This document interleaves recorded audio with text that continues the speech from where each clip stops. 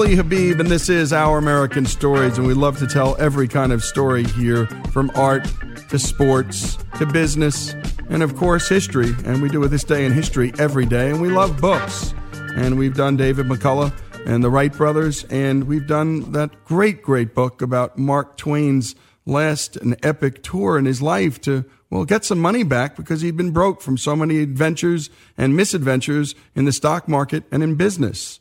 And a book review caught our attention in the Wall Street Journal, and the title was The Franklin House Divided. And here's how it started. On the 4th of July, 1776, Benjamin Franklin was in Philadelphia, having helped to draft the Declaration of Independence, while his son, the governor of New Jersey, was under arrest in Connecticut, having been branded an enemy of his country for persisting in his royal duties and opposing the revolution.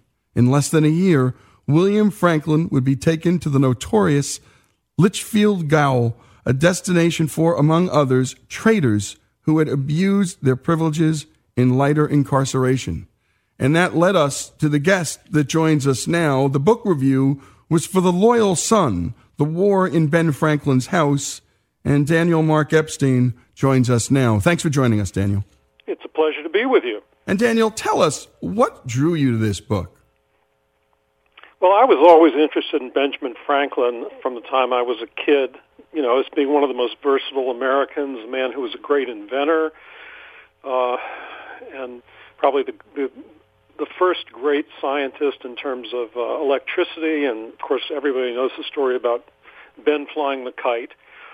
And I remember seeing the woodcut of Benjamin Franklin flying the kite with his little boy, and I wondered, what would it be like to have Benjamin Franklin as a father? I mean, a man who was not only a great inventor, but created the militia in Pennsylvania in order to defend the frontier against the Indians, and then, created the first postal system in Pennsylvania and the University of Pennsylvania, and then, of course, became one of the greatest American patriots during the Revolution. What would it be like to be that man's son? And then, of course, I found out that Benjamin Franklin's only son was illegitimate, a bastard, but that he was raised just as if he had been a legitimate son. And the two of them were partners in politics and in military affairs and later in diplomacy. So it was an extraordinary father-son relationship, and the fact that they went different ways during the Revolution, and that William Franklin became the royal governor of New Jersey, while his father, of course, was the greatest patriot, drove them apart. And I thought, what a tragedy and what a great story. So I actually wrote a poem about this in the 1990s. And do you have that poem? Do I have it with me right now? Yeah. No. I mean, it was published long ago, and as often happens, because I was a poet before I became a biographer, several of my poems have been transformed into these larger and more complete biographies, and this is a good case of that. And that's how it really stuck with you. I mean, it went from poetry to nonfiction, and in the end, poetry is storytelling as well. And that's what you're doing here. Talk to the listeners, because a lot of people don't know this about American history. This was no duck walk for ordinary Americans. It split families. It split fathers and sons. Some people were with the revolutionaries and the patriots. Some were with the crown, and some were just hiding under the table, hoping it would pass. How did this basically split up, particularly in the area where Franklin lived in Pennsylvania? Of course, the numbers changed, but at the beginning, the majority of the people were against the revolution, and in fact, Benjamin Franklin and his son, in their works of diplomacy in England, tried to prevent the revolution. It was only after the British government became more and more oppressive, and they sent troops to Boston, that Benjamin Franklin finally became a patriot fairly late in the game, around 1775. So they both resisted the revolution. As far as the numbers are concerned, by 1776, I would say a third of the American people were for the revolution, a third were against it, and the other third were just trying to blow with the wind and try to keep out of trouble. And talk about now, just briefly, we'll open up the lid on the next segment about this father-son conflict. But were there battles out in the streets? Was this quiet? Was this simmering? What was the climate like for folks day to day? Obviously, Franklin had something to do with newspapers as well. Talk about what it felt like then, because today all we hear about is, my goodness, the climate today in America. It's just so hard. But my goodness, we have seen much tougher times in this country. Well, just as an example, during the passing of the Stamp Act, there were riots in the streets in Boston and Philadelphia. And by 1775, there was really open warfare in the streets of many cities over the tax, various tax collectors, people protecting them, people attacking them. And by 1776, there were these provincial committees of safety who would actually hold individuals accountable if they said anything that seemed to be threatening to the movement for independence. And this was the point where Governor Franklin, as the last royal governor of New Jersey, was defending the Loyalists, the people who protected the crown.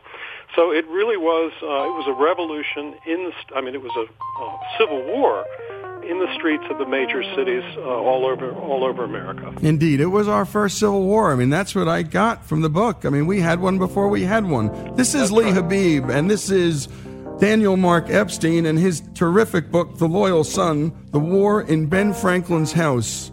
More after these messages.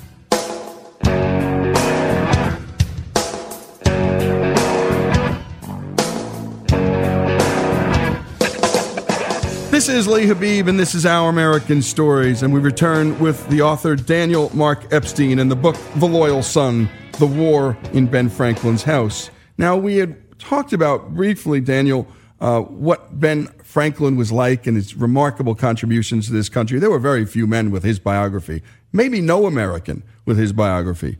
And let's talk about that son. You said he was a bastard child. Talk about his life and how he got from being Ben Franklin's son to the governor of a state. And there weren't that many states back then. Well, he was, William Franklin was an extraordinary young man in his own right. People talk about Ben Franklin as being precocious, as a businessman and a printer and a politician. But his son also was extraordinary. His son wanted a military career, and so he went off and joined the King's Army at age 15. And by the time he was 18 years old, he was a captain, which was the highest rank you could attain in America without paying for it. And at that point, he retired from the Army, and his father got him a really good tutor, and he started studying law. And then he worked for his father in the legislature, in the Assembly of Pennsylvania, so he got this political career. And then when his father got the job to go off to England as the agent for the Assembly of Pennsylvania, representing the Assembly against the proprietors who refused to be taxed, his son went with him. And in England, his son rose very quickly. He went to the bar and got his law degree in his mid-20s, and shortly after that was appointed to be the governor of New Jersey. So at that point in his life, he was in his late 20s. His father was 50, in his mid-50s. He was even more powerful in the government than his father was. So he had an extraordinary career. And so let's get down to this conflict. I mean, by the time we get to the Stamp Act, as we had indicated before, the country was in pretty much open rebellion and a civil war was brewing. And William took a stand and Ben took a stand. And talk about their final meeting in particular was remarkable. But before we get to that, build up to that if we can. Set up that, I think, almost just tragic scene between a father and son. Well, it's really extraordinary, the extent to which the two men were living in different worlds, because by 1775, 2 years before the actual Declaration of Independence, William had been living in America. He was the governor of New Jersey, and he'd been the governor of New Jersey for more than a decade, and trying to represent the king's interests in America and trying to prevent this revolution, which he knew would be a disaster. And a lot of people, even Benjamin Franklin up until 1775, felt it would be a big mistake for America to separate from the mother country. Meanwhile, his father is in England, and his father is still working on behalf of the colonies, representing the colonies' interests in England against Parliament, and he's seeing more and more corruption in England. And in the meantime, the English government is sending troops to Boston and the rest of America in order to enforce these taxation laws. And he's growing more and more bitter against the English government, so that the two of them were living in different worlds. And when it finally came down to the 1776 and the Declaration of Independence, William was thoroughly on the side of the king and the crown, and his father at that point was a confirmed American patriot and revolutionary. So they just went different ways. Even before that, I think there was a certain amount of jealousy between father and son, as sometimes happens tragically. Yep. And his dad, I think, was a little bit jealous of William.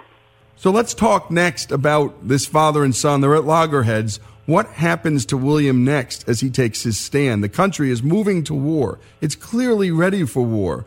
William's not. Well, first of all, his father came home in time to try to talk his son over to the side that he believed would be safest, that is, the side of the revolutionaries. And the two had some very, very stormy confrontations in Pennsylvania and in New Jersey, where his father visited him, and he did everything he could to try to get him to come over to the side of the revolutionaries, because that was his side and the family's side, and William refused.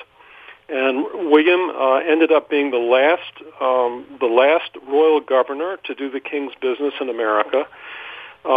Stubbornly refused to leave the governor's mansion and had to be taken away bodily and was put into the worst prison in America, the Litchfield jail, where he was in solitary confinement with bread and water for 18 months and suffered terribly during that time.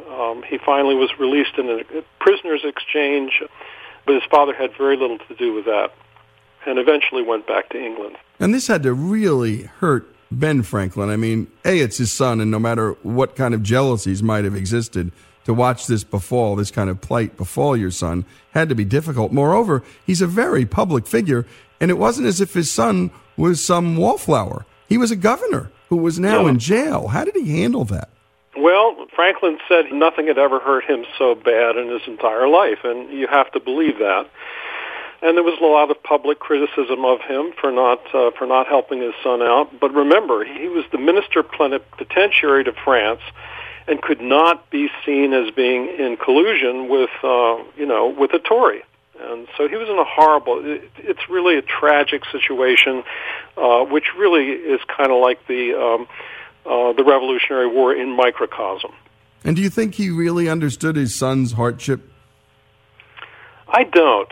No, I don't really think. I think the part of the tragedy of the book, and what I finally end up saying in the end, is that these were two men who could never reconcile, although the son wanted to, William wanted to more than his father did. They could never reconcile because they just did not understand each other. And these are two very intelligent men. So it shows you just how extreme this break between father and son can be when it happens. Yep, and in the end, the father didn't understand the son, but the son didn't understand the dad either. I don't think so.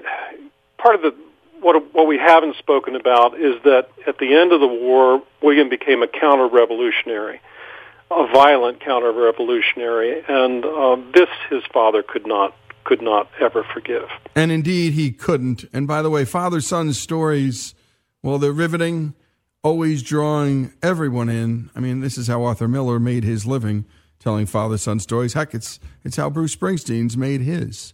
And this is as good and as harrowing a father-son story as I've ever read. Daniel Mark Epstein, The Loyal Son, The War in Franklin's House. Thanks so much for joining us. Thank you. It was a pleasure. And, we love to do these stories about history. And as always, so often, we bring you This Days in History by Hillsdale College.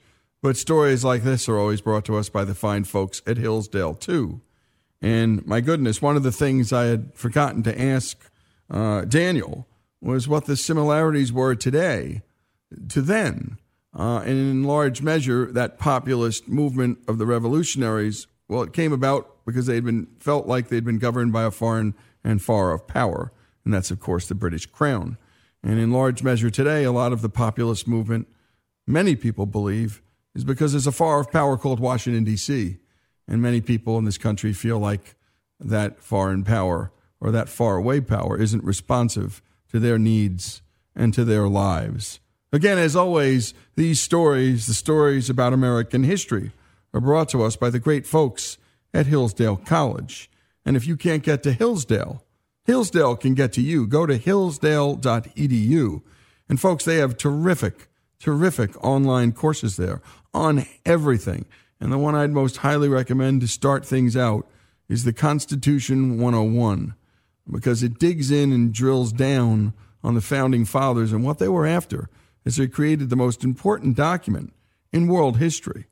And many people believe that. It's not just us saying it. We don't have a lot of opinions here in the show. We just tell stories. And one of the stories coming up, we'll be doing a long-form series on the Constitution and how it came to be. But go to hillsdale.edu. That's hillsdale.edu. And again, The Loyal Son is the book, The War in Franklin's House. And we learn in this story that there was a civil war in this country long before the Civil War. And it had started off with just a small minority of Americans wanting to fight the revolution. But ultimately, many more joined, many resisted, and again, many, well, they just hid, hoping it would all pass. And this story of Ben Franklin and his son being in, imagine this, solitary confinement for 18 months with bread and water. The most famous of the founding fathers, but for George Washington, and his son rotting in jail. What a story. Ben Franklin's story, his son's story, here on Our American Stories.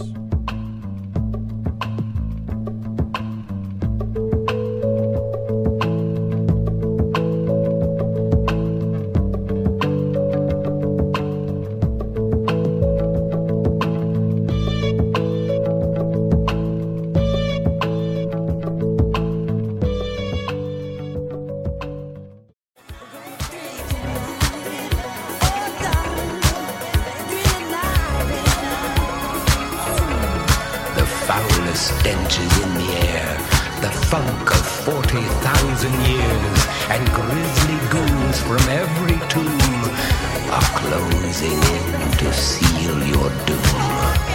And though you fight to stay alive, your body starts to shiver, for no mere mortal can resist the evil of the thriller.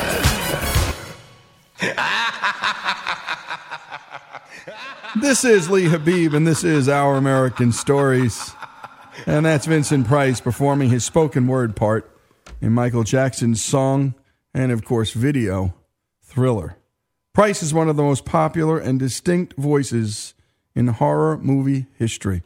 Often referred to as the Master of Menace, the actor died on this day in history in 1993. And as always, our This Days in History are brought to us by the great folks at Hillsdale College. Price starred in the 1953 film House of Wax, which brought back the horror genre.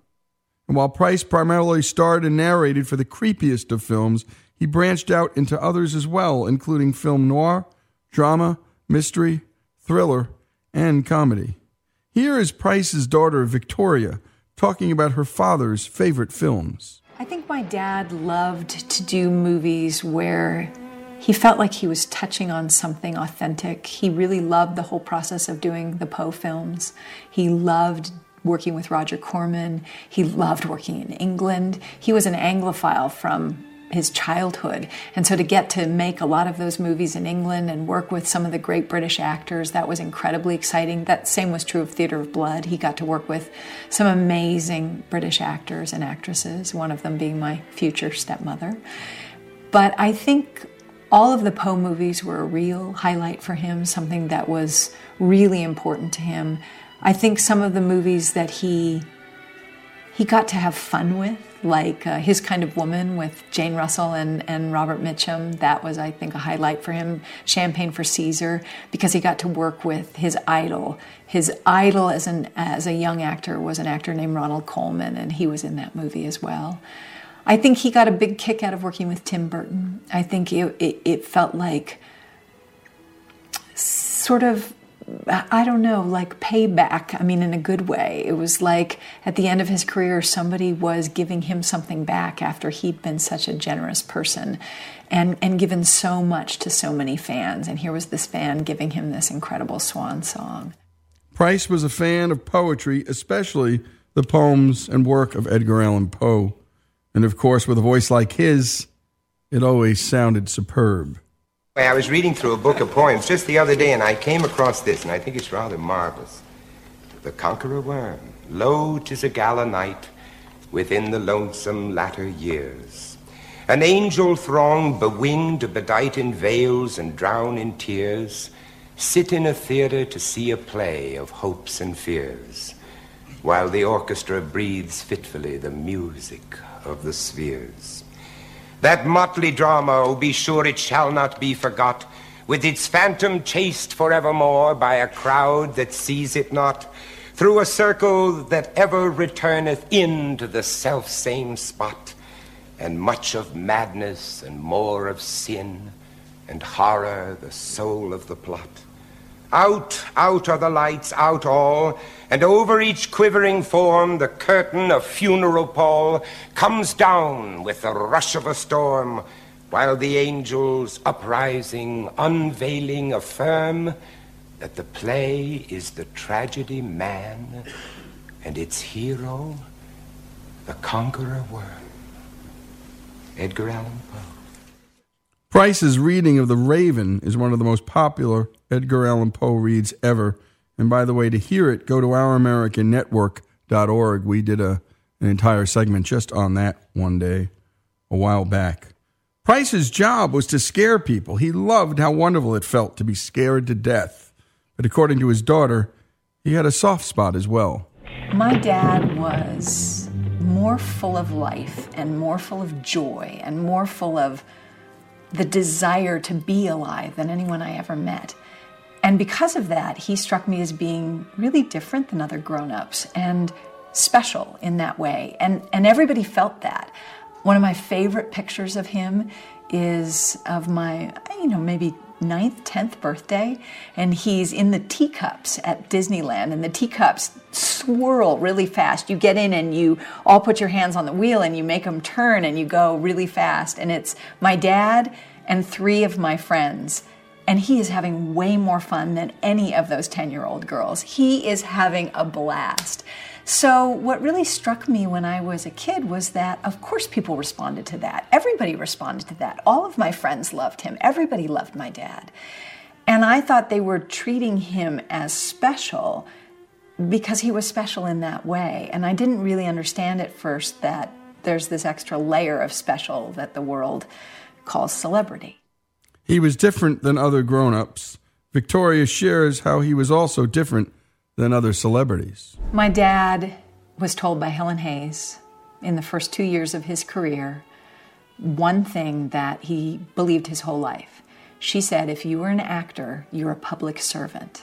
And what he understood that to be was, without your fans, without your audience, then you're just some nut bucket standing talking to yourself, right? If you don't have fans, then you're not really going to have a career that pays the bills. And my dad really took that to heart. And so he never, ever said no for an autograph. Never. I was with him one time at Yale, where he went to college, did a retrospective.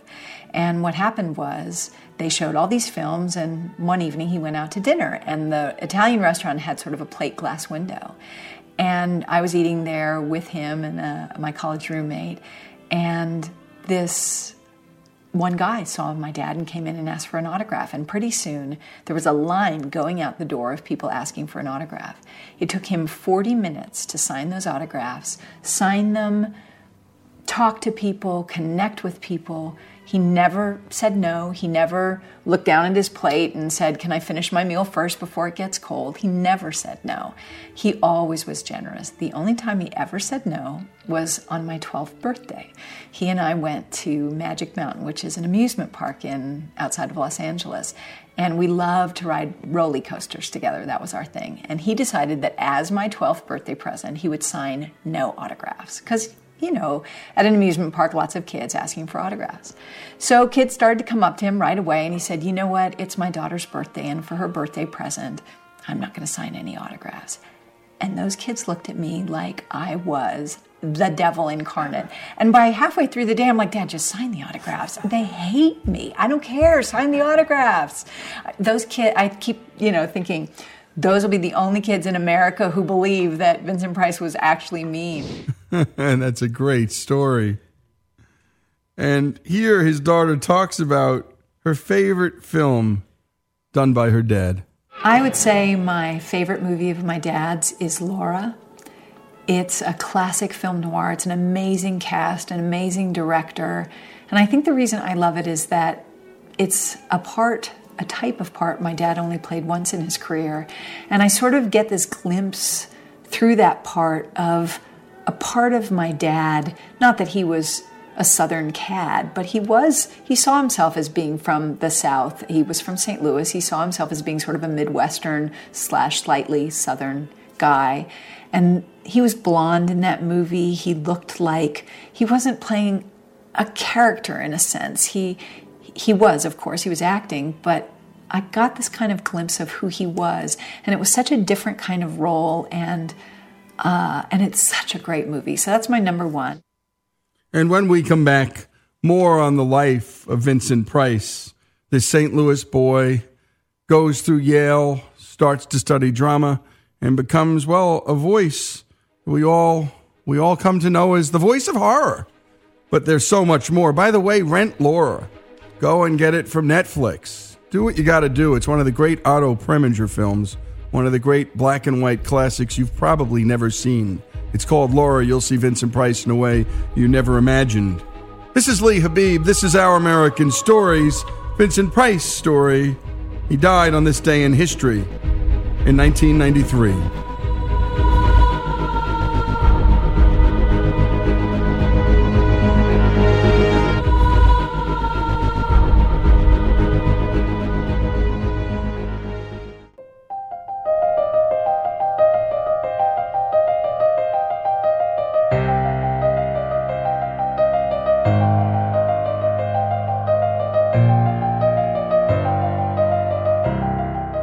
This is Our American Stories, and we've been looking into the life and career of the master of horror, Vincent Price. The actor died on this day in history in 1993. Part of Price's appeal as a villain was the humor he could inject into the most sinister of roles. Vincent Price loved a good laugh, and he would often attend his own movies to play pranks on people. Most terrifying line I ever said in my life was boo. Yes, that was to my 7-year-old daughter. She jumped a foot. No, I get a big kick out of going to some of the spooky movies I do and sitting in a row very quietly by myself, preferably behind 2 young girls. And then when it's over, I just tap them on the back and I say, "Did you like it?" And they go right into orbit. Right into orbit. He was the idol and inspiration of many, including director Tim Burton. In 1982, Burton created a stop-motion short film dedicated to Vincent Price. It was titled Vincent, which Price was asked to voice over. Here's that story. Vincent Malloy is 7 years old. He's always polite and does what he's told. For a boy his age, he's considerate and nice. But he wants to be just like Vincent Price. He doesn't mind living with his sister, dog, and cats, though he'd rather share a home with spiders and bats.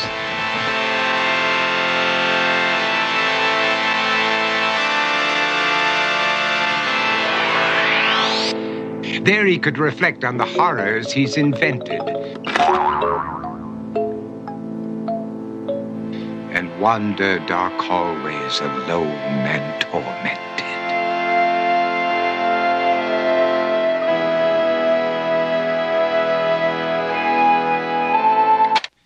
Vincent is nice when his aunt comes to see him, but imagines dipping her in wax for his wax museum.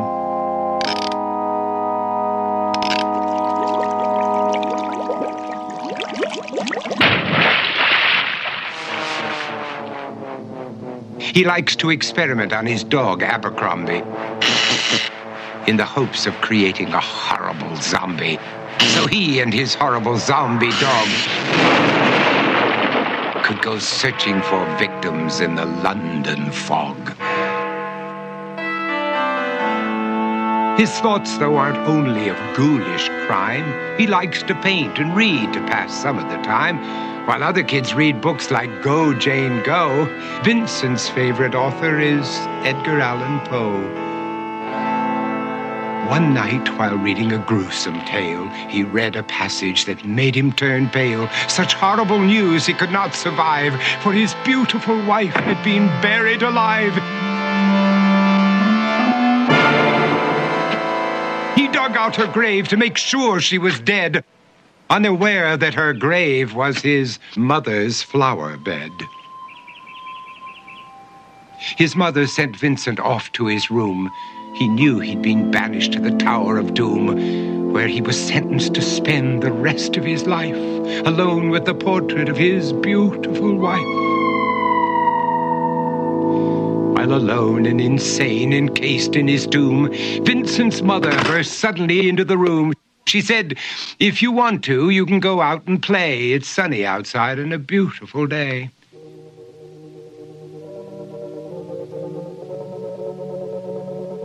Vincent tried to talk, but he just couldn't speak. The years of isolation had made him quite weak. So he took out some paper and scrawled with a pen, "I am possessed by this house and can never leave it again." His mother said, "You're not possessed and you're not almost dead. These games that you play are all in your head. You're not Vincent Price, you're Vincent Malloy. You're not tormented or insane, you're just a young boy. You're 7 years old and you are my son. I want you to get outside and have some real fun." Her anger now spent, she walked out through the hall. And while Vincent backed slowly against the wall, the room started to sway, to shiver and creak. His horrid insanity had reached its peak. He saw Abercrombie, his zombie slave, and heard his wife call from beyond the grave. She spoke from her coffin and made ghoulish demands, while through cracking walls reached skeleton hands.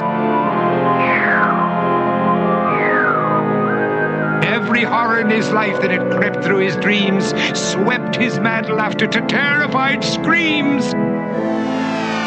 To escape the madness, he reached for the door, but fell limp and lifeless down on the floor. His voice was soft and very slow as he quoted The Raven from Edgar Allan Poe.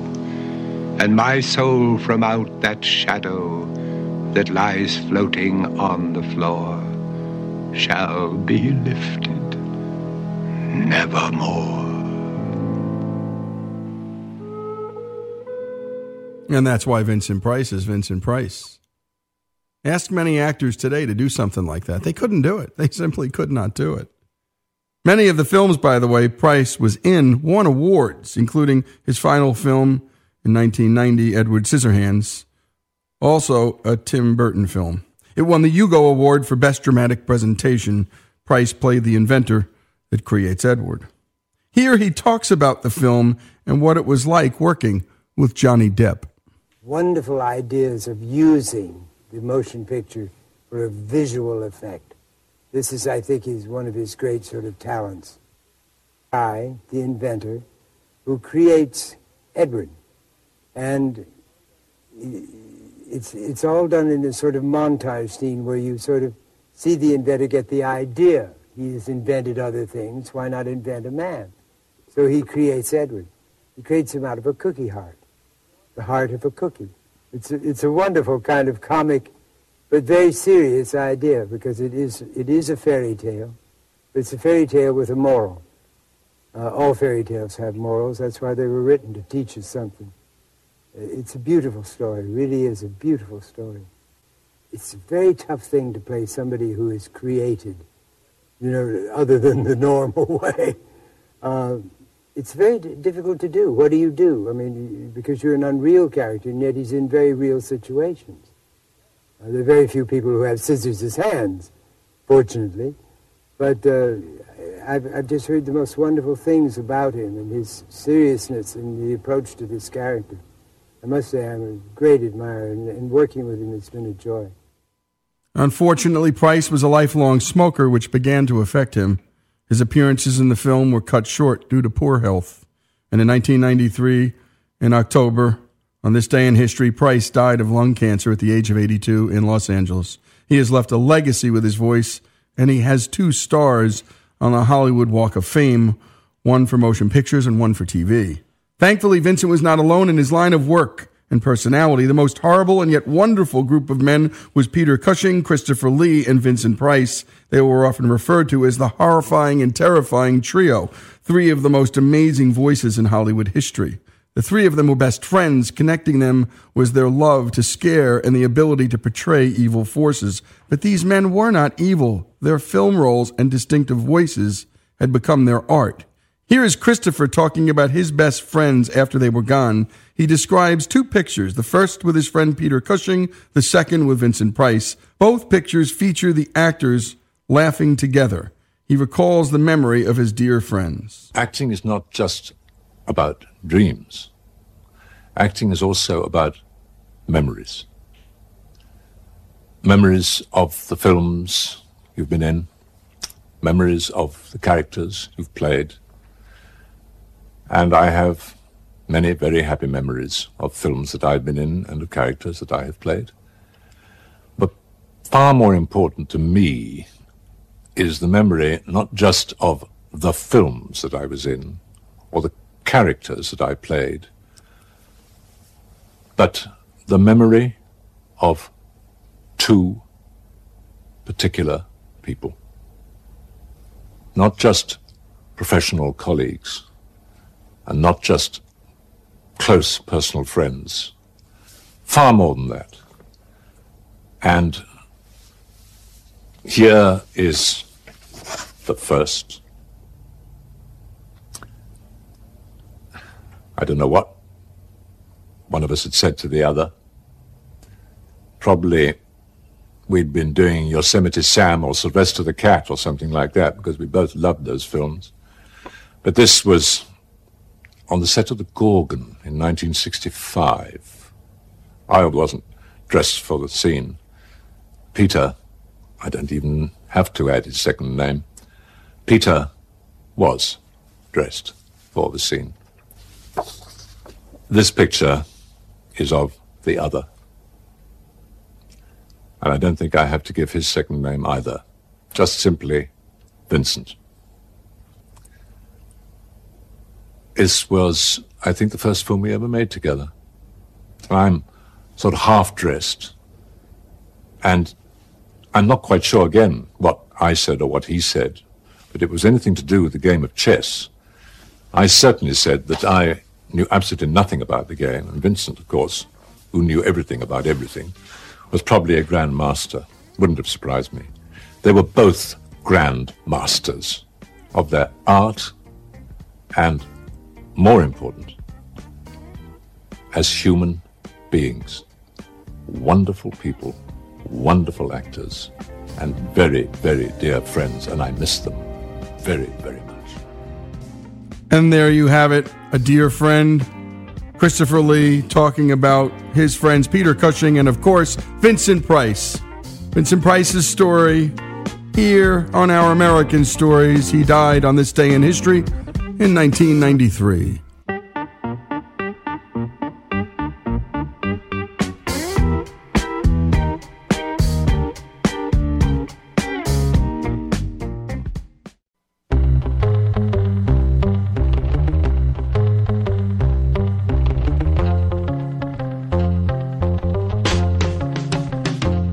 This is Our American Stories, and we tell stories of all kinds here on this show.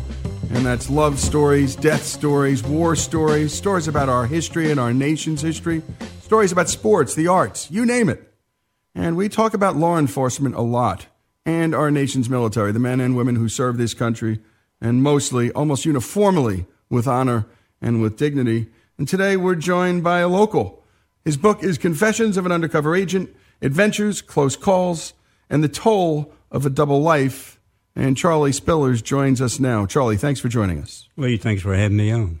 Let's talk about what we always do when we start this show. Let's talk about beginnings. You were born in Louisiana. And by the way, my wife and I got married in New Orleans. So we love this part of the country. Of all the cities in the country to get married, this Jersey boy found himself in the heart of Cajun country, the capital of Cajun country. My wife was born and raised in Biloxi. And so the home city of Biloxi is New Orleans, as you know. Talk about how that rich Cajun history formulated and formed and helped inform your life. Yeah, I briefly wrote about that in the book, about the fact that my great-grandparents, who lived near New Iberia, Louisiana, couldn't understand or speak English, only Cajun French. So my parents would have to interpret. And whenever I'd stay in summers with my grandparents, the neighborhood ladies would come over and join my grandmother for coffee on hot summer days and gossip. And sometimes villagers would drop by and talk to my grandfather, who was a renowned hunter and trapper. And they would lapse into French at times. And I would watch. I couldn't understand it, but I became fascinated by their body language and movements. And I realized that later on, when I was working undercover, had learned an early lesson about how people were reacting to things by watching their body language. So that was a key part of helping me survive and succeed in later years, besides the fact that it's a rich, rich culture. You bet. And by the way, what people say and how people think and feel, the dissonance is usually only understood by sight. Right. And so that's an important lesson you learn. By the way, I want to quote one thing from the book. You said, in addition to Cajun, French, and Cajun hospitality, their home was filled, and of course you're talking about your grandparents, their home was filled with the delicious aromas and tastes of Cajun cooking.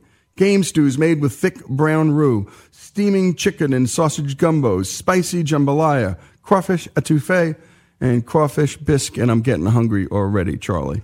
Let's talk about your dad. He was a tool pusher in the oil fields. But his work helped shape your life because, well, tool guys, oil field guys move a lot. And so you moved a lot. I want to quote you from your book again and then hear your response. I was always the new student, the outsider, the stranger walking hesitantly into a classroom filled with kids who'd grown up together. How did this help you become the person you are today? Well, you can imagine years later, when I'm trying to find some way to infiltrate criminal groups, I'm walking into people that I don't know, complete strangers. There's that same sense of dread and being anxious about it, only more so undercover. But exposed to those experiences early on, about once every 3 years, moving towns, new schools and all that, it helped me learn to adapt to new situations, to find ways to become friends with people. And so that was a broadening experience, very broadening experience for me. Yeah, stepping into new situations, you either had to learn to adapt or there was going to be a lot of suffering, I would assume, Charlie. Let's talk about the next important chapter and phase in your life, and that's the U.S. Marine Corps. Talk about those weeks in Parris Island, because in order to make the Corps, you got to make it through the cut and the tough circumstances. at Parris Island. How did that help shape your life? Parris Island was hard. It was a hard 13 weeks, and it changed my life. I became part of something that was bigger than me, and that's where I learned that no matter how difficult something might seem or how impossible, you can do it. You can achieve things you think are impossible, and that has carried me through all my careers as in law enforcement, as a federal prosecutor, later on as the Department of Justice attaché for Iraq. All these difficult things, they don't faze me anymore. I know they might be difficult and hard, but I know some way I can do it. For instance, in the Marines, if somebody says, take that hill, you don't say, well, I don't have enough men. I don't have enough equipment. We're tired. We're worn out. Whatever it takes, you take that hill. And that's carried me through. And I'm sure other Marines do. Yeah, no doubt. And some of our heroes on this show, we did an hour on Fred Smith, who, of course, built up FedEx. And he said, look, everything I needed to know, I didn't learn in business school. I didn't learn in college. I learned it in the U.S. Marine Corps. Right. And you know when Fred's saying that, right, that he means it. It's not just a platitude. Let's talk about Vietnam. You were there. I think what people always wonder is most Americans have experienced Vietnam through 2 or 3 movies. Apocalypse Now, The Deer Hunter, so on and so forth. Right. Talk about your experience in Vietnam, what you saw, and what that was like. Well, I was there in 1966, and we were engaged I was a Marine squad leader. We were engaged in what I would describe light combat. Of course, if you're killed or grievously wounded, any combat is terrible. But we were involved in firefights with VC, ambushes, and things like that. One thing that I don't think people understand about combat, at least, for instance, in Vietnam, is how it wears you down. Sleeping in 2-hour segments and then on watch 2 hours from your foxhole. Sleep in 2 hours, then on watch, and then all day you're up, you're patrolling, and that next night you might be out on ambushes, you're eating sea rations, you're not getting as much food, you're losing weight, you're tired all the time, you're worn down, and when you're out in the bush, you're carrying all this equipment, you're loaded down with it, you're exhausted, you're dirty all the time. It takes stamina, it takes endurance, and it takes that will not to just sit down and say, I quit. You've got to keep going. And then, of course, you have sometimes boredom, and then all of a sudden a terrifying moment.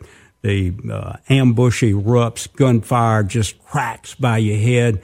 And it's after that the adrenaline dump goes away. And after that, when you start feeling like, oh, my God, that was close, or you start feeling things, but you're so busy in combat, you don't have time to feel that. And hold that thought, Charlie. We'll be right back to talk about life after Vietnam and after the Marine Corps. We're talking to Charlie Spillers, Confessions of an Undercover Agent, Adventures, Close Calls, and the Toll of a Double Life. More after these messages.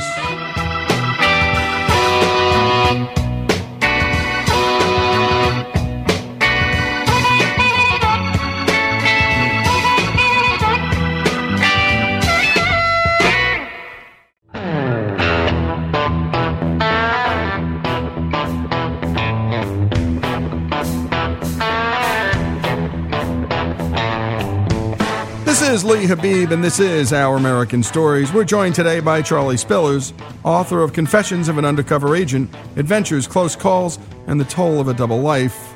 And we were just talking about Charlie's upbringing in Cajun country, joining the Marine Corps, and experiencing firsthand the stresses and boredom of combat duty in Vietnam. And Charlie, you came home from Vietnam, and you meet a girl. And thank goodness. I mean, what would happen to us if we didn't? We'd be living under a bridge and drinking, most men. And then you tried to live an ordinary life after meeting your bride. You tried to live a domesticated life and settled down and joined the phone company, of all things. How did that work out for you? And that was fine. It was Southern Bell Telephone Company in North Carolina, and I was a technician, and it was a very, very good job. But after about a year, I got to missing the excitement that I'd found in the Marines. And also, I was also pulled by a sense of duty So I applied for a job in law enforcement. I took a job as a uniform police officer, making less pay than I was making with the phone company. And my work day went from a regular 5-day work week to a 6-day work week. That's without overtime, simply because I wanted to, experience that adventure and excitement, and also sense of duty of doing something meaningful. So, and by the way, your wife had to be thrilled with this decision because that's what all wives want. They want you to be away more and make less. Lee, the people who have read the book, so many of them had said, your wife is the real hero. And for those who have read the book, you see what she went through. You see some encounters she had that were terrifying. She really was and is the hero of the book. Yep. And let's talk about Baton Rouge, because this is where you cut your teeth in law enforcement. And it doesn't take long for you to get a certain specific role and job inside the Baton Rouge Police Department, and that is intelligence. So this begins your life into this space called Undercover. Right, exactly. I was in uniform patrol for 2 months, and the captain who was in charge of the intelligence division asked to come see me at our apartment. And he came over, we had coffee, and he told me he was head of the intelligence unit. He asked me if I would volunteer to go undercover. I had no idea what that meant, but it sounded exciting. So I said, oh, yeah. And he said, well, don't report back to your shift and stay away from police headquarters. That started my 10-year undercover career, 6 years with the Baton Rouge PD and my first 5 years with the Mississippi Bureau of Narcotics later on. So during that first 6 or 8 months, I was immersed as an undercover officer in intelligence, and my job was to infiltrate the burglary rings, safe cracker rings, just the criminal groups. And therefore, my office became the local bars. There were 2 or 3 local bars where some of those groups hung out, and that was basically their headquarters. And so my nights would be spent there, and we would all gather at a particular table or tables pulled together, and normally the bar owner, knew everybody, and the dancers, bar girls would come over and sit during their break. It was all a social group, but it was also a criminal group. And so usually I'd get home maybe 3 or 4 o'clock in the morning, or I'd get home a day or two later after I went out. And that was the thing that was hard, especially hard on my wife. When I left to go out, she never knew if I'd be back in 2 hours writing some reports, or if I'd be back late that night or early in the morning or 2 days later. She never knew. You could never plan anything. I never knew. Yep. And I would assume that, and you indicate this in the book, if you're a member of the police department, you get to do the cookouts with the police department. You get to hang out in the streets with the police department, do the community building, the community relations. You're wearing the uniform. Folks get to know you. And here, you get none of these, what I call social benefits of being in the police department. You're a lone wolf in a sense. You've got maybe a couple of other guys you work with. You report. Some of the cops might not even know that you're undercover. Talk about what that strain was like on your wife, and obviously on you, but I think more, look, you picked the profession. So in some respects, you are hardwired for stress. Right. You're hardwired for this. But, the average wife is not hardwired for this any more than the average military wife whose husband goes off for 3 years or a year to Iraq or to Germany in World War II or to Korea. Talk about your wife, because it did really interest me in the book, that her role in this. Yeah, we couldn't let our neighbors know I was a police officer. Even though they were good, fine people and they were trustworthy, an undercover agent gets burned down normally through someone trusted telling a trusted friend who tells a trusted friend and a trusted friend. Next thing you know, it's out on the street that, hey, there's an undercover agent that's working and penetrated such and such a group. Or if you're in a small town and you're the stranger in town and it gets out there's an undercover agent in the area, all fingers point at you. So that's your biggest one of your biggest threats of compromise. So she couldn't tell neighbors. And sometimes we'd have a cover story about how I made my money. At the time she was working, I believe, as a secretary, about how I made my money. And we couldn't go out together. I mean, we might go out to the grocery store together every now and then, perhaps to a movie every now and then, but we had to be very careful. And I describe in the book how a couple times when we went out, we encountered criminals I was working on. And I couldn't let them see my wife and I together because she looked straight. And it would be out of character for me to be with anybody. What are you doing with her? Yeah. I remember in one particular instance in the book, you sort of just drift away from your wife. She sort of gets it, and she walks away and goes to the movie theater, and you walk in another direction, and then you get back together hours later. Yeah, exactly. When I saw him and we were walking across the street to the entrance to the theater, all of a sudden I whispered, keep walking, keep walking, keep walking.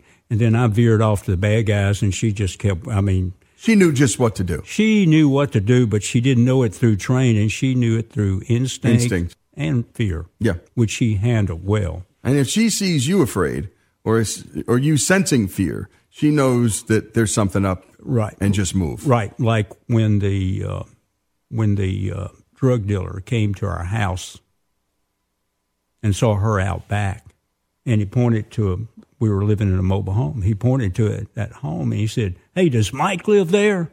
And I was using the name Mike, right? And she immediately knew what that was. And she was out back with our little 2 or 3 year old son, at the little playground. And she said, I don't know who lives there. And so she got Terry, our son, and she went off in a different direction. She went around out of sight. Then she came back and looked. She didn't see him. Here's what she was thinking. I had gone off to go to the convenience store. She was thinking, Charlie will be back. I need to go warn him that I need to warn him. So even though she knew the danger was there, she rushed back to the trailer, and I was head back inside. And she came inside, and she said, Charlie. And she closed the door, and she was looking out the curtain. Charlie, somebody's out there was asking for Mike. And I said, what? She said, yeah. And she told me, and I jumped up and grabbed my gun, and I went to the windows and started looking around all over, holding my gun. But at the same time, not only to, defend and protect us, but at the same time thinking I've got to keep calm for her, too. So I'm looking all over, and finally, I go out and I say, lock the door behind me. Don't let anybody in but me. And I go out and I walk around. Then I go back and say, I'll be back in a moment. I get my car and I go all over for 15, 20 minutes. I even park and watch cars because it's a threat. But I don't see anything. So finally, satisfied that, we're okay, I go back to the house, the trailer, and I go inside and say, look, everything's okay. I think we're all right. I go back to writing reports at the table and of a recent drug buy or something. And she says, after a little while, I'm going to the store. So she leaves. And Terry, our son's in the bed sleeping, and there's a knock on the door after she left. And I go to the door, and I open the door, and I look down. It's the drug dealer, Euro. And he looks up at me, and he says, hey, Mike. What are you thinking then? Yep. What all of a sudden is your heart and your mind doing then? Bam, bam, bam. So there were situations like that. And she went through that, and it was terrifying for her. But she handled it well. And yes, she did. We're talking with Charlie Spillers, a man who has served the public in so many ways as a U.S. Marine in Vietnam, as an undercover cop for 10 years, and then later as a career federal prosecutor, and last as a Justice Department attaché in Iraq when things were really hot. Charlie's book, Confessions of an Undercover Agent, Adventures, Close Calls, and the Toll of a Double Life. It's a must-read. And more with Charlie and his stories here on Our American Stories.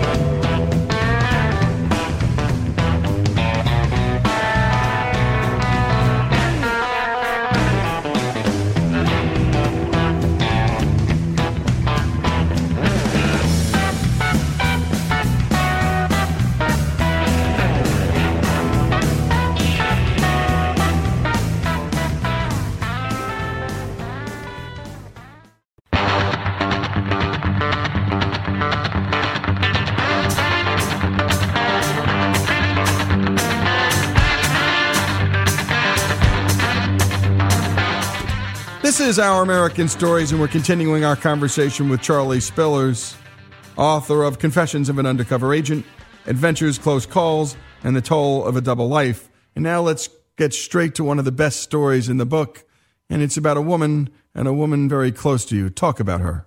That's my undercover partner with the Mississippi Bureau of Narcotics, Sarah Neal.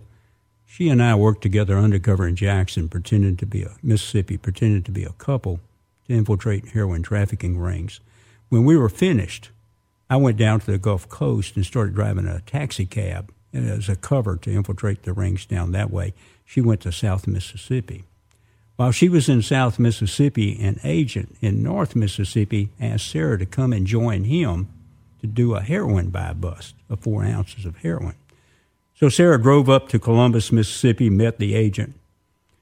And the heroin dealer had told the agent, look, drive outside of Columbus on this narrow 2-lane road, drive about 12 or 15 miles until you see my car parked on the shoulder of the road. And when you see my car, you park on the other shoulder of the road, and we'll do the deal in the middle of the road. And don't worry. There are no houses around. Hardly anyone uses the road, and it's level there for a mile or two in both directions. If anybody, other cars on the road, we'll see them in plenty of time. So it's like being on the moon. It's remote and isolated. So that day, Sarah and her partner, Jerry Detman, drove out in the undercover car, and all agents on surveillance had to stay back out of sight because of the road. So Sarah and Jerry were really on their own, and it was sleeting some that day. It was miserable, almost around time for Thanksgiving. And as they drove out that road, they saw the heroin dealer's car. They parked on the other side of the road. While Sarah waited in the undercover car, the agent, Jerry, got out and he met the heroin dealer in the middle of the road. He pulled out a $10,000 flash roll. The heroin dealer produced the 4 ounces, and when he did, the agent, Jerry, pulled out his gun and yelled, "Police, you're under arrest, hands up." And when he did, on the heroin dealer's side of the road, across the field, 75 yards away, was the heroin dealer's brother with a .30-30 rifle. And he had the undercover agent, Jerry Detman, in his sights. And he had his finger on the trigger. And when Jerry yelled, "Police," the man pulled the trigger. Bam! Bam! And Jerry got hit. And he staggered in the road. Bam! The man kept shooting. Jerry Detman, staggered in the road. He couldn't see where the man was shooting from, but he could tell it was from a tree line. And Jerry started blindly just emptying his pistol toward the tree line. Pow, pow, pow. Meanwhile, the man shooting back. Bam, bam. Sarah Neal, the undercover agent, is in the undercover car on the other side of the road. She's in relative safety. She could stay there, scrunch down, or get down, crouch behind the car. But instead, she saw her fellow agent staggering in the road. And bam, he got hit a second time. Sarah jumped out of the car without hesitating, ran around the front of the car with just her little Model 65-shot 38 to her partner. She ran into the danger zone, the killing zone, and as she did, the heroin dealer in the road went for his gun, and Sarah popped off a shot. Pow! It hit the man in the hand. Sarah got to Jerry Detman, the agent, and as she did, bam, Jerry got shot a third time. The rifleman was shooting at both of them. Pow, pow. Sarah grabbed Jerry, pulled him to her side of the road. They tumbled down an embankment. And when they got down there, Jerry rolled over flat on his back. Sarah scrambled up, watching the skyline with her gun for the bad guys. She looked over at Jerry, and she saw he was covered with blood. And she thought, he's going to die. I've got to get him to the hospital or he's going to die. So without hesitating, she got down, she pulled him to his feet, and she started tugging him up the embankment, still holding her gun with one hand, and thinking the bad guys were up there. She got him to the top. The bad guys were gone. She got Jerry to the undercover car, and he was bleeding all over her. She put him down in the back seat, and he was bleeding over the back seat. And about that time, surveillance cars roared up and started fanning out for the bad guys. Sarah raced back to Columbus. She found the hospital. She took him into the emergency room. And the emergency rooms weren't equipped then like they are now. A nurse said, "Here, put him in this room right here." And they put him on a table And the nurse said, let me go see if I can find a doctor anywhere in the hospital. And the nurse left. And Sarah was there along with Jerry bleeding. And as she was there after a couple of minutes, she heard hollering at the entrance that she'd come in. Somebody was hollering, ah, ah. Sarah stepped out of the room and she looked. And coming through the doors was a man holding his right hand. Help me, help me, help me, my hand, it hurts, help me. Yes, yes, it was the gunman she had shot in the road, the heroin dealer she had shot in the road. Help me. Sarah stepped back in the room, reached in her purse and got her gun and handcuffs, and she went out and arrested him. Yes, she arrested him. She put him on the floor of the emergency waiting room on his stomach. She knelt down and started handcuffing him behind his back.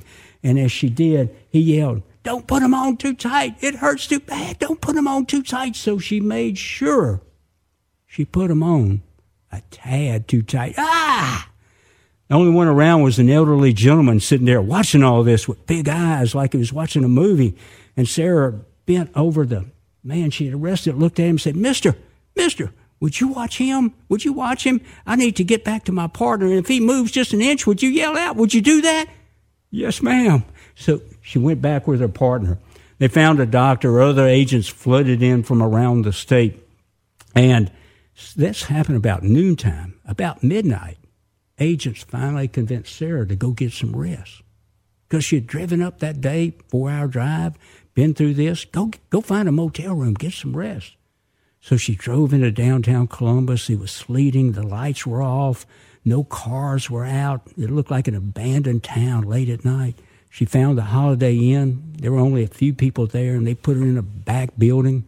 She double-locked the doors because the rifleman, the shooter, was still loose. And she took a shower. And when she did, she took her gun to the shower with her and had it in there. Finally, she got in bed, maybe about 2 in the morning. Well, if that happened to you, would you go off right to a contented sleep? Well, she didn't either. She tossed and she turned. And finally, maybe a half an hour before daylight, she finally fell into an exhausted sleep, and at daylight, the phone next to the bed rang and woke her up. It was an agent at the hospital. She had called in, left word where she was. And the agent said, Sarah, I've been here awake all night. Can you come relieve me? And Sarah Neal got up after a half-hour sleep, and she got dressed. But the only clothes she had were those she had worn the day before, because she thought she was going to be back in South Mississippi that night.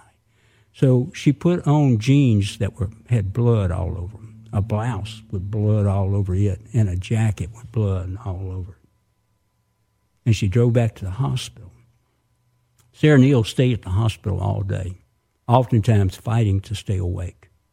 That night, around 8 o'clock or so, she finally left, driving back to South Mississippi. It was 210 miles, a 4-hour drive on the back roads. And the whole way, she fought to stay awake at the wheel, still wearing those bloody clothes. You know what she did the next morning? Next morning, she got up and went back to work as an MBN agent.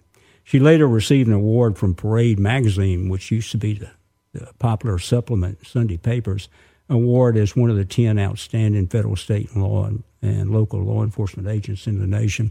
They flew her out to an award ceremony in Los Angeles. But I love that story. I love that story because many people didn't know about it at the time, and they certainly didn't know about the details. And I love that story because, to me, that story is about the people we have in law enforcement today. The men and women in federal, state, and law enforcement today, that courage, that dedication that's exemplified by Sarah Neal and Jerry Dedman, that's the kind of folks we have serving us today. And when we come back, more from Charlie Spillers, his terrific book, Confessions of an Undercover Agent, Adventures, Close Calls, and the Toll of a Double Life.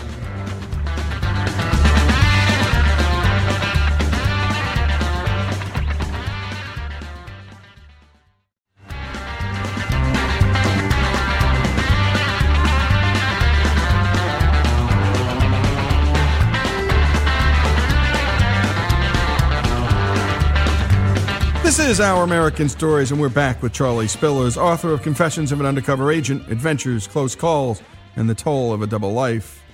And, you know, Charlie, a lot of people know about the Italian mafia and the big city mafias of New York and Boston and Chicago, and we've seen countless movies about that kind of mafia. But you infiltrated a very different kind of mafia, the Dixie Mafia, which is a whole different animal. There's no city to hide in. There's lots of open land. People know each other. And everybody in these rural areas is tight-knit. But that's exactly why the Dixie Mafia was so successful. Right. And, of course, over several states, it's a loose network of criminals, career criminals, engaged in everything from auto theft to armed robberies to, and by armed robberies, normally they would pick out targets, like somebody living in a rural area or on the edge of a town who reportedly has a lot of money in their safe or in their home, and they'll put on ski masks and do a home invasion. And what they might do is something like this. Let's say there's a couple Dixie Mafia people who live around Calhoun City, and they're well known. And that's Mississippi. Right, Calhoun City, Mississippi, south of Oxford, very rural. They're well known. But they happen to be talking with people in town, and somebody just mentioned somebody who's spent a lot of money, and all of a sudden they'll target that person. And what they'll do is maybe they'll call Dixie Mafia members in Oklahoma who will come down and do the actual hit, the actual home and the robbery, and then they'll split up the money. Or somebody in Oklahoma or northeast Mississippi or somewhere else will see some kind of scam target and then call others to come do it, and they split up. So they come together in these little tight-knit conspiracies to do things, and that most of the time they're facing rural, understaffed law enforcement agencies, and they're operating over a multi-state area. So they're hard to target, they're hard to work on, and they're also very dangerous. So in northeast Mississippi was the auto theft capital of the U.S. It had a reputation nationwide among law enforcement agencies as being the area that had a lot of chop shops where they chop up stolen cars and stolen car rings, and they were Dixie Mafia-connected people. And so when our agency, I was with the Mississippi Bureau of Narcotics, they came up with $10,000 of special funds that could be used for buying stolen cars. I volunteered. I was excited when I heard that. I volunteered to go up to northeast Mississippi to see if I could infiltrate them. And I had no idea how I would do it when I volunteered. But after I went up, I met two sisters, two big old girls. They were real rough, who were cooperating. And they were on the edges of these groups. And they were cooperating, and they said, yeah, they would introduce me and vouch for me. But it's hard to break in. I need more than that. So I told the two girls, I said, well, look, here's what I want you to do. For 2 weeks before I ever show up, I want you to just talk to people about me. Every now and then mention Mike.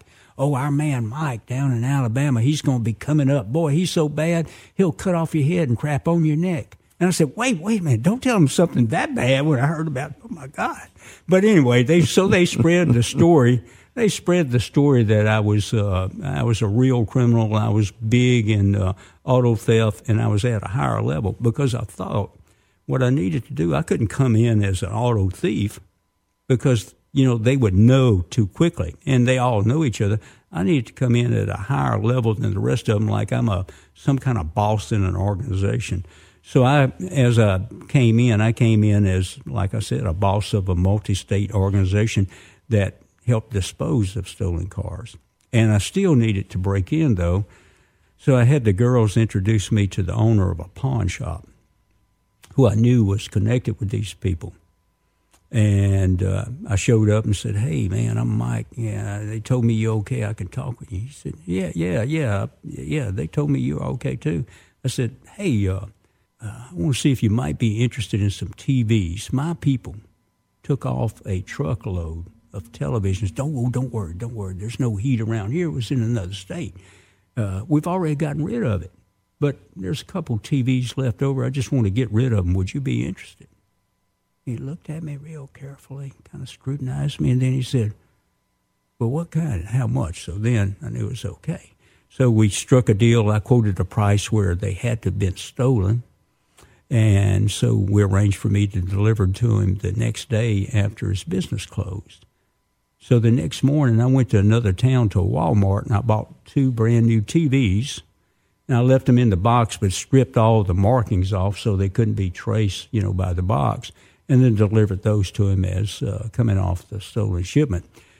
He vouched for me, and a week later introduced me to 2 guys involved in auto thefts and burglaries, and I wound up dealing with them. In fact, one of them later showed me about 37 rifles they'd stolen from a collector, real quality rifles that they were wanting to unload, and they took me out in the country and showed them to me, and we even took one of them up, an AR-18, I think it was, and fired it several times and all that. But later on, one night I was riding with the 2 criminals, and one of them said, "Hey, look, my such and such," it was a relative of his, "lives on that hill up there in that house. He's supposed to have about $100,000 in his safe. Of course, he can't hide. He's hiding that from the government. Now, what we want to do is we want to rob it and get it, but even with ski masks, he didn't know it was us. So how about you doing it?" But you see, that's the way those folks are. Yep. But anyway, so I got involved with infiltrating the auto theft rings and buying stolen vehicles from Corvettes to tractor-trailer trucks. In fact, tractor-trailer truck just completely full of boxes of furniture from one of the furniture plants. Brand new BMW just stolen off the new car lot in Chicago 12 hours before and driven down. Nice deal for $2,200. So anyway, I got some real bargains, but that was exciting. Don't buy a used car from this man. Yeah, don't buy a used car. Whatever you do. Yeah, no warranty. And now, Charlie, let's talk a little bit about your life after a decade of working undercover. Your career really is remarkable. Because, Charlie, you ran every avenue of law enforcement. It's very rare to go from a cop to then Mississippi Bureau of Narcotics. You were in quickly. You spent your time in undercover work, which is, I think, the most stressful and some of the most important work that can happen. And then you go over to the prosecutor side, but not just any prosecutor. I mean, you end up in a U.S. attorney's office. So talk about that segue from being the guy on the street to the guy in the suit. And I've often in my life, I have a law degree, noticed sometimes there's a tension between the suits, the prosecutors, and the cops. Sometimes they like the suits, sometimes they don't like the suits. More often than not, I've seen very good relationships, but it's a very different mindset. And sometimes the cops aren't too happy that the prosecutors are giving them a hard time, but they want more evidence. They just need more evidence to make a case. And they're saying, nope, can't take it to trial. And I worked in a prosecutor's office for a summer. Can't take it to trial. Need more evidence. And the cops would go, damn it, got to go back. And so that's what I mean by the tension. Right. Talk about being on that other side. Now, you're the prosecutor, and the FBI is coming to you. You're at the U.S. attorney, and you're saying, we need more. We need more. Right. And I love doing that. My job was, I was an OCDEF prosecutor, Organized Crime Drug Enforcement Task Force prosecutor, targeting major drug trafficking organizations and trying to disrupt them and take down their hierarchy. And those investigations might last anywhere from 6 months to 3 years. And usually it's multiple federal, state, and local investigators, FBI, DEA, Mississippi Bureau of Narcotics, some PD, SO officers. And I enjoyed and loved those investigations because here was a target, career criminal, oftentimes violent, that needed to be taken down. How do we do it? And we're working toward it. I think the agents I worked with came to appreciate my experience as in law enforcement and expertise in figuring out ways to make cases against those folks. And it's like one of the task force agents told me later, he said, man, I used to fuss and cuss. You would have us doing so much. I'd fuss and cuss, but I learned a lot, and I learned how it should be done. And I learned that we keep on going until we can cut off those defense avenues of escape so that when we have the case and we go to court, it's what people think. Yeah, it's a federal case, meaning, no, they're not going to be able to get out of it because you thought of how they're going to attack the evidence. You thought of the reasons they're going to try to use to confuse the jury. We keep going until we got enough to get a conviction. And it's like a FBI agent and state agent said when we were starting out a case, the FBI agent came over to start working with us on one of those cases, and the state agent said, well, you better get ready because for the next 3 years, you're not going to get much sleep. And that's about the way we worked. We used to tell folks we'd work from can to cane.